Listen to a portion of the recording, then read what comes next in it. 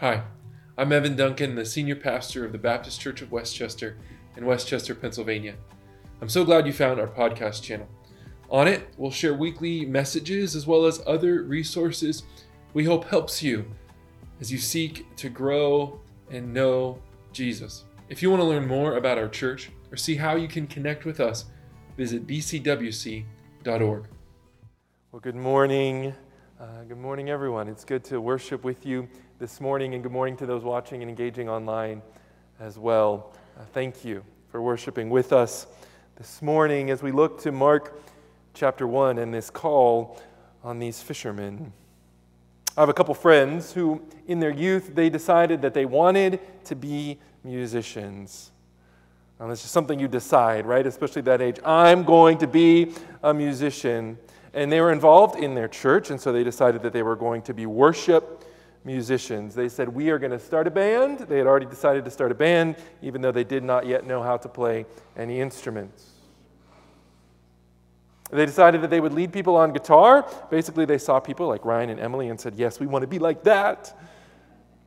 And so they bought guitars, and they started practicing. But they had been talking about their desire kind of ahead of where their talent was, ahead of their practicing, and so it didn't take long for people to hear their boasting and dreams and invite them to play. And so they were invited to lead a few songs for their church, and they realized that they weren't quite ready. And so they had this idea. As they were playing, they were getting okay, but they had a really hard time changing chords on the guitar fast enough, But since there were two of them, they had this plan. What we'll do is we'll play the song, and you'll play the first chord, and when that's done, I'll play the second. And we will just take turns and alternate between the different chords on the guitar. That way it will be seamless. No one will even know that we're not really sure we know what we're doing. It was not the best sounding thing that ever happened. They muddled through it, and eventually they became pretty decent guitar players down the road, and they would look back at this time with some embarrassment and some pride for how far that they've come. We all know what it's like to not have arrived, right? To not be as put together as we want to be, to feel inadequate. Maybe like we haven't measured up. Perhaps we want to be something, but we're not quite able to pull it off. As we start a new year, these feelings often fuel things like New Year's resolutions, right? I want to be like this. This is the year I will finally.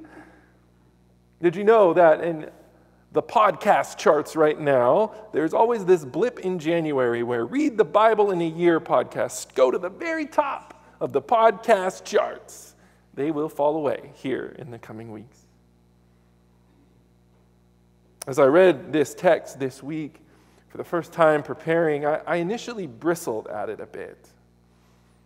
Jesus says, come follow me. There's no background, and he gets this immediate response and great turnout. I invite people to stuff and just wait around. I felt a little bit of jealousy at these disciples there in their boats getting to have Jesus come up to them and be like, hey, follow me. This is the way to do it. Well, I would like that too. Would I be a better follower of Jesus than I am now if Jesus was right there saying, follow me, come on, out of the boat?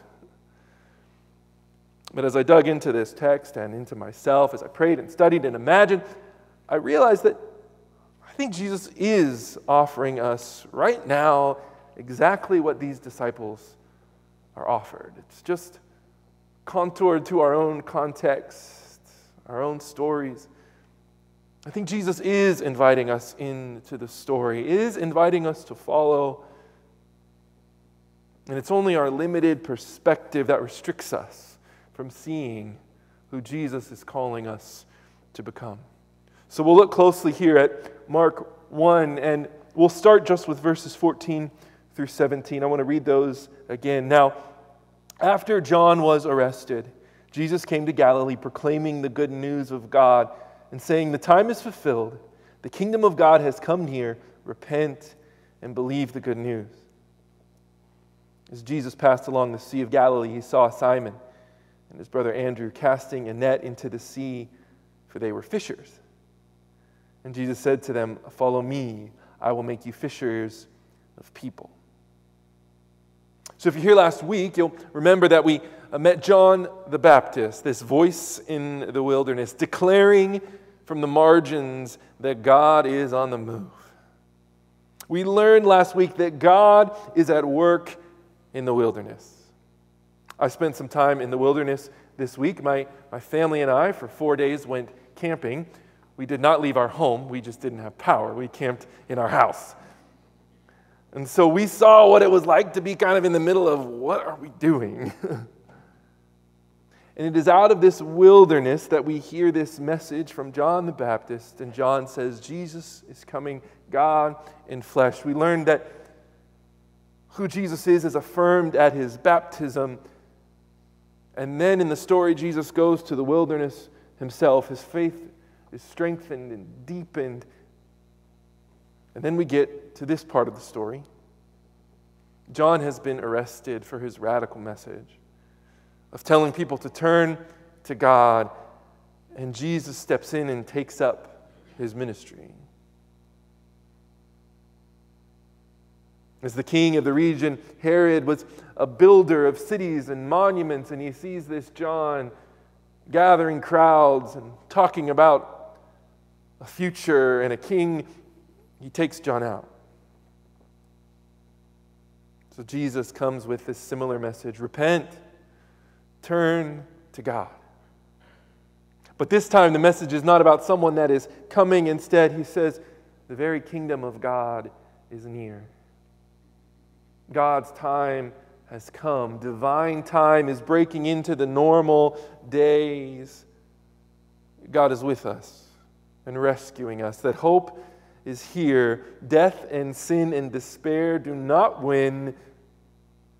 Justice and hope and love are springing up all around us. Repent, for God is on the move. Join in with God. Turn towards God, Jesus says. And he says this all in Galilee. In the face of King Herod's cruelty and this attempt to quiet this revolutionary John, we hear the good news. And it comes in Galilee. Galilee is not where you think it might come. It is not the capital or center of civilization. It is not a place that is a big city or has major publications. It is not a place that is at the top of the social ladder. You won't find Galilee on the cover of Forbes magazine. But it's here where Jesus shows up, in the middle of nowhere, among fishermen and small town problems. I wonder why.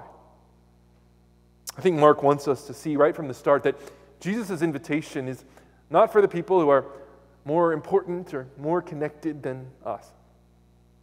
The reality is most people in the world live in a place that they might describe as the middle of nowhere. Most people have normal jobs. Their names won't be remembered very long after their death. Normal people. It's people like this that Jesus first comes to. People like us. People that Jesus sees and loves and calls. Throughout Scripture, over and over again, we see these very normal, flawed people being used by God. There's Galileans, like Pennsylvanians, with gardens and hobbies and ailments and insecurities, with financial worries and stress about their kids. To these Jesus comes, repent and believe the gospel. Even here, the kingdom has come near. To you and to me, to the Baptist Church of Westchester, and blessing boxes and brunches and hospital beds and conversations and car engines with budgets and doctor's appointments. Jesus invites us, invites these fishermen, just been living their lives, doing their business. Jesus calls them like Jesus calls us, exactly where we are in the middle of life. And Mark doesn't give us much background at all. We don't really know who these gentlemen are.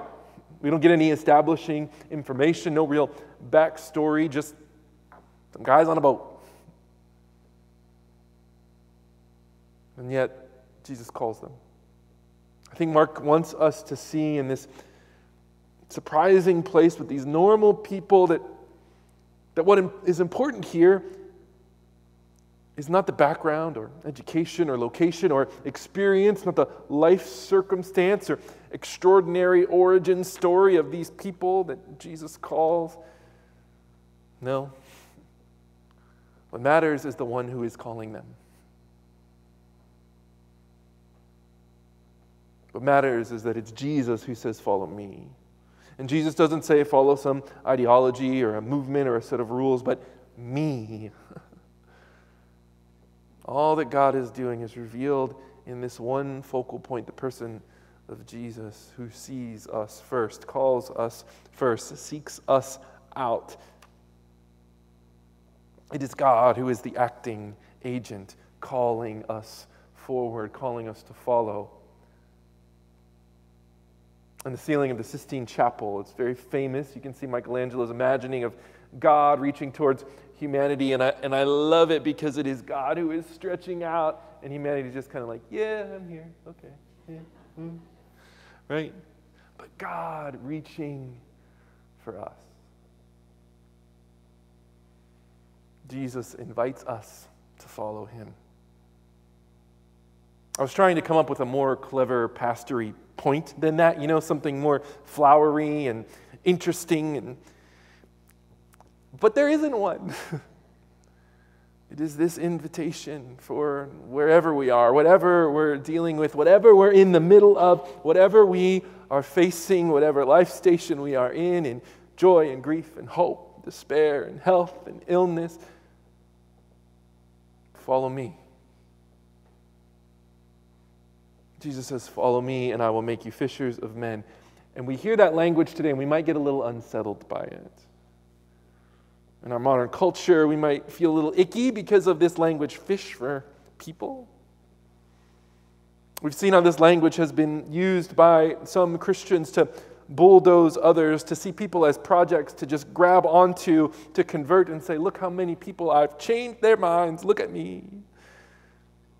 The idea of a hook, right, doesn't sound good. We think of fishing, we think of hooks, even though it's nets here. Is this some kind of trick? Is this some kind of bait and switch, right? That phrase comes from fishing. Is this some invitation to trick people, snag them, yank them away? We're skeptical of people who want to call us to something, tell us to follow them, that might try to hook us. My family, when we moved from Germany to El Paso because of our reassignment, our car was delivered in Houston, and so my dad had to drive it just 10 hours across all of Texas to get it to our house. So as he's making this drive, you get towards the desert, and all of a sudden the speed limits open up to about 80 miles an hour. But every now and then, that 80-mile-an-hour zone is interrupted by these little 35-mile-an-hour towns. My dad was going through one of these at his 80-plus miles an hour, and an old Texas police officer turned his lights on and followed him, pulled him over. And as the officer was talking to my dad, he had taken his documentation, he had his license in his hand, and another car whizzed by. It was like the Roadrunner going past Wile E. Coyote, right? You just imagine that kind of dust spin. And I kid you not, the officer, while holding my dad's license, said, follow me. And he jumped back in his cruiser. Tom, I don't think this is protocol. I don't think this is how you're supposed to do it. And so my dad didn't know why his license has been commandeered, and the officer takes off. And so my dad follows him, going faster than he had been when he got pulled over. Eventually, the police officer pulls over this guy who was speeding. There's now this train of cars, and both of them got a ticket, which I think is funny. But we hear this idea, follow me, fish for men, and we think this is some kind of trick. This is going to end poorly. Were you up to something?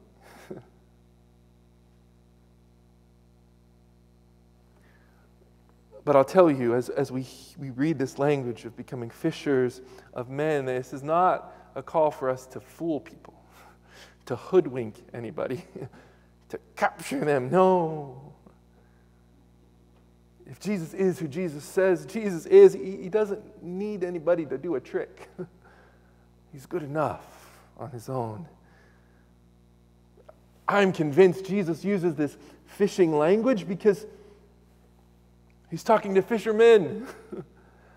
It's what they know. It's God saying to a people, hey, I know who you are and what you know how to do and what you're passionate about, and what if you use it for me? Where are you gifted? What are you passionate about? What are you good at? What if God's inviting you to join in on the work of the kingdom? You like to cook? What if you fed my people?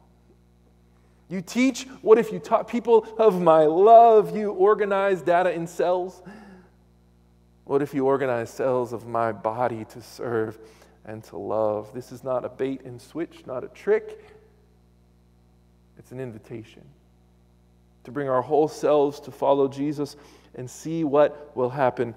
Some scholars also think there may be a deeper reason Jesus uses this fishing language and why the early church would have grabbed onto it. They loved it. They liked that fish symbol to talk about Jesus. See, in the ancient world, the sea was a symbol of chaos and fear. It was often used as a metaphor for death and despair. Perhaps by inviting people to fish for people, Jesus is pointing to this image that shows his very people with the light of love, inviting people out of the way of death and destruction and into this kingdom of life. Jesus invites us to follow him. It's not a trick. There's no bait and switch. And following Jesus will lead us to transformation.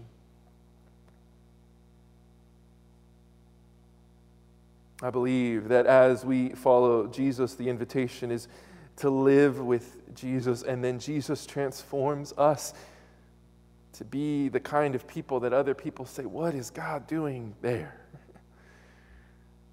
To look at God's people and say the kingdom is at hand.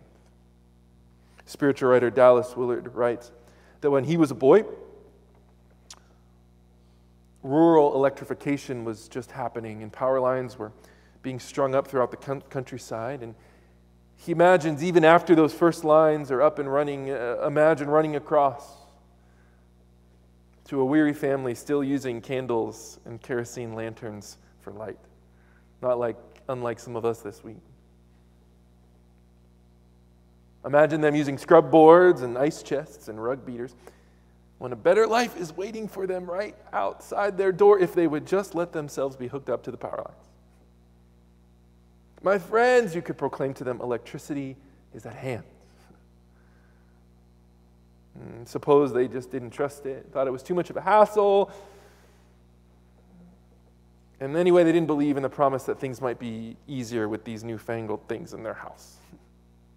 They say, if it's all same to you, we'll stick with the old ways. Professor Scott Housley, reflecting on Willard's musing, says, maybe the kingdom is like that. It's here, it's real, it's right outside your door. The kingdom of God is at hand. Don't be so easily satisfied with temporary pleasures of sex and money and power and food and cable TV and the wonders of technology. A better, exciting, hopeful, joyful kingdom of life is real. The kingdom of God is at hand. We live knowing this is true. And we live to help others see it too. I want to read a little bit more of the passage. This is 16 through 20. As Jesus passed along the Sea of Galilee, he saw Simon and his brother Andrew casting a net into the sea, for they were fishers. Jesus said, "Follow me, and I'll make you fishers of people." They left their nets and followed him. And then he went a little further. He saw James, the son of Zebedee, and his brother John, who were in their boats mending the nets. And immediately he called them, and they left their father Zebedee in the boat with the hired men and followed him. I have a quibble with some of our English translations here in our Bibles, because this verse that says, I will make you fishers of people, is missing something that's in the original language that I think is so important. See, in the original language, the text says quite literally, I will make you become fishers of people. And that word become gets absorbed sometimes in translation, but I think we cannot miss the intention here of Mark. Jesus says, you will become fishers of people. There is a process involved. You know the parable. If you give a man to fish, you feed him for a day. Teach a man to fish, right? You feed him for a lifetime. I'd like to add a third line to that parable. Watch a man become a fisher, and they will either fish or talk to you about fishing all the time. You know these people, right? How many of you have caught a fish? Look at that participation. Way to go. We've caught fish. I have caught a fish. I know the mechanics of catching a fish. I am not a fisher. I do not seek it out. I do not particularly enjoy it. It is not how I like to spend my time. There are other things I think about a lot. I like baseball. I think about baseball. I will talk to you about baseball. I'm not a fisher. I can fish, not a fisher. My mother-in-law is a fisher. She talks about fish all the time. We buy her lures for Mother's Day. When she used to live by a lake, she would come home from a long day as an occupational therapist, still in her scrubs, and just go fish every day. She became a fisher. And so Jesus shows up to these men, meets them exactly where they are, the way that they've been wired by God, meeting them in the middle of their lives and their interests and their passions for fishing, and relates to them a new reality. You will be fishers of people. You will become fishers. And it's a process. And maybe if you're like me, you're thinking, why have I not arrived? Why is it still so hard? Why is it still such a challenge? Why do I keep messing up? You will become fishers. We read in the story, and the first name that we see is Simon, or Peter. Can you imagine him there just sitting in his boat? And then I want you to think about later in the story, after Jesus died, raised from the dead, ascended into heaven. Think about the Holy Spirit falling upon the church, thousands of people turning to Jesus at the day of Pentecost. And there's Peter, standing before the multitudes and proclaiming who Jesus is, inviting people to a life better than they can imagine, a community that is deeper than the sea. I want you to hold these two images in your mind. This middle of the story, Simon Peter, sitting in a boat. Who he becomes.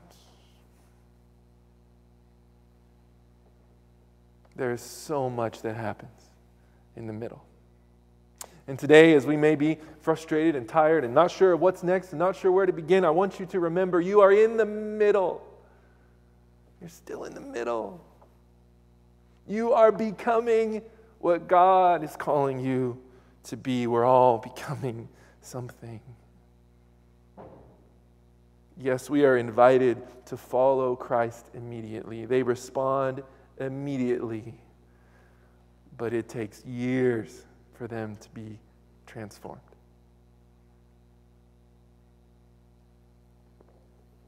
Dr. Martin Luther King, whose legacy and work we celebrate tomorrow, said our lives begin to end the day we become silent about things that matter. And I believe the inverse is true. Our lives begin the day we start to use our voice, our lives, our choices for the things that matter. Jesus says, follow me and I will make you fishers of people. You will become something. What are you becoming? I'll admit that at times I'm frustrated. God, why is it happening this slowly? What am I doing? Where am I going? What is going on? Why is it like this? Why is it so slow? Why is it so frustrating? Why is it One step forward and two steps back. In the words of one of the prophets of my generation, the band Jimmy Eat World, it just takes some time. You're in the middle. Everything's going to be all right. The invitation to these four set them on a trajectory where they would become partners in with God and what God is doing in the world. It is a journey of becoming that moves them from boats and nets to mountains with fire from the heavens. You're in the middle of what you're becoming. Wherever you are, young and old, and put together and falling apart, rejoicing and grieving, insecure and overconfident, on the fence or diving in, no matter where you are, the kingdom of God is at hand. And our Jesus is saying, follow me. That's what we're called to. Who will you become when you decide to follow Jesus? Let us pray together. God, thank you for this invitation to follow you. And thank you that you, who are perfect, understands that for us, it's a process. Help us to remember that we're in the middle. And that you are at work in us, even in the middle. That you are calling us every day to commit to follow you, to choose to follow you.